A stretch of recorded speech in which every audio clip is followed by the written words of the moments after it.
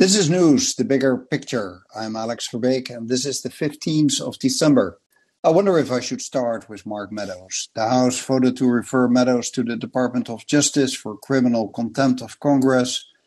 And I'm sure you got this news already. And if you don't, you've likely been watching Fox News, and that didn't speak a word about Meadows for a full 24 hours.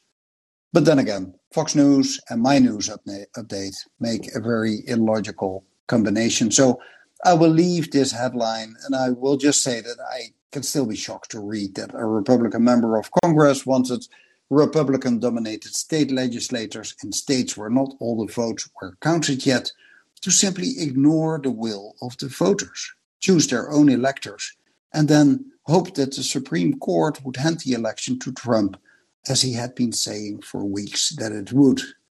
Following American politics from Europe has the advantage of seeing it all develop from a distance, and it's easier to see the bigger picture.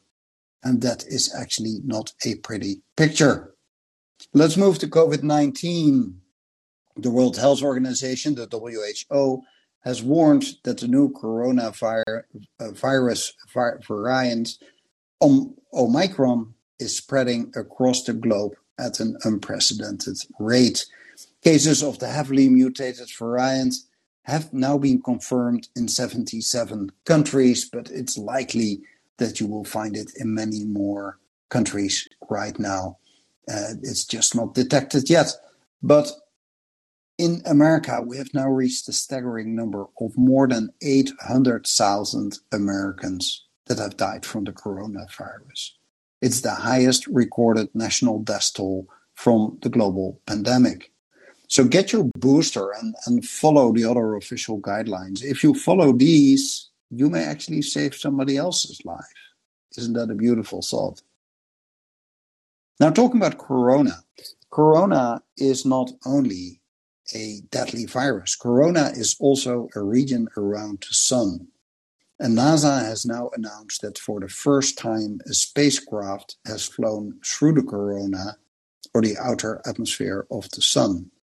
And that is no small feat. The so-called Parker Solar Probe has to withstand intense heat and radiation. But it did gather new insights on how the sun works.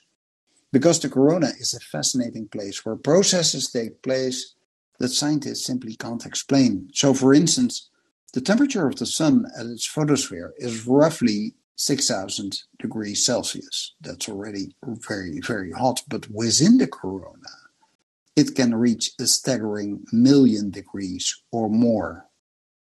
Now, it's not only getting hot in the corona of the sun. The Arctic is also really getting hot, although we talk about a different kind of temperatures.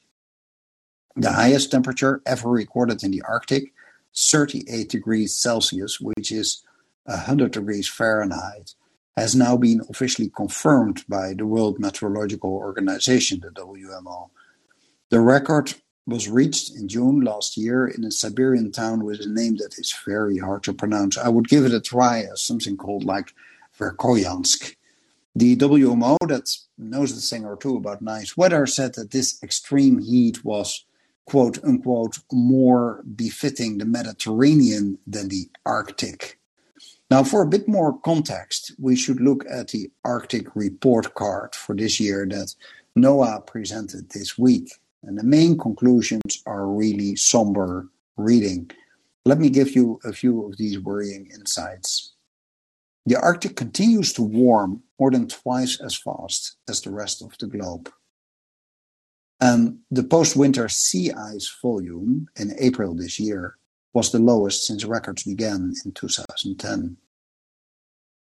And also, the Arctic Ocean is acidifying faster than other global oceans. This may have implications, it will likely have implications, for the Arctic ecosystem, including influences on things like algae and plankton and fish.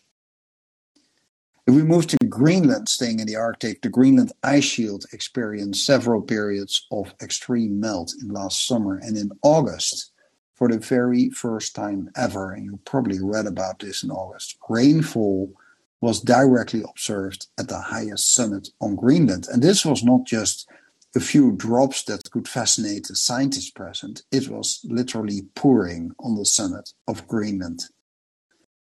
Now, the Arctic report card continues with more worrying news, for instance, on the greening and also on the browning of the tundra. And then there was also the news that beavers are now colonizing the Arctic tundra in western Alaska.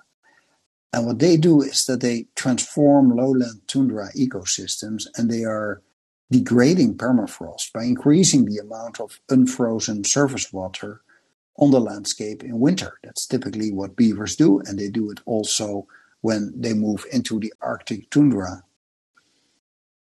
Another factor to take into account when looking at the Arctic is the shipping traffic between the Pacific and the Atlantic Oceans, and that is now continuing to increase.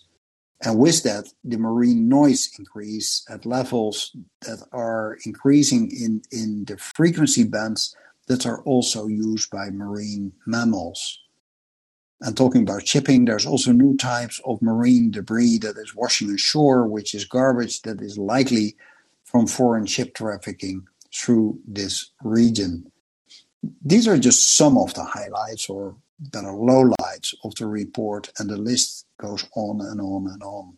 This is extremely worrying reading, and the Arctic may not be the first place you think about. And when you put on your television set, it is much more likely that you will see New York City or Hollywood, but the Arctic is less far away than you might think in an increasingly connected, hot planet.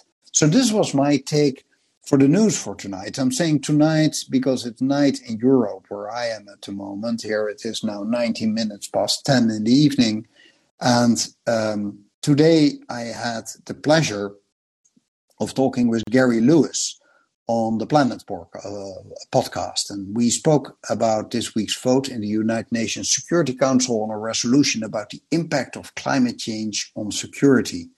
And we also spoke about Lewis' 35 years career within the United Nations, a fascinating career with lots of stories to tell. We spoke about human security and on the need for better leadership in the world and within the UN. And we even touched upon his country, Barbados. He wrote a book about a key figure in its history, and we spoke about the impact of climate change on his country, also as an example how small island states can be impacted by climate change. So I will soon post that interview as a podcast, just as I will do with this short news update. And I hope you will enjoy it. Have a great day. Stay safe out there. And thanks so much for listening.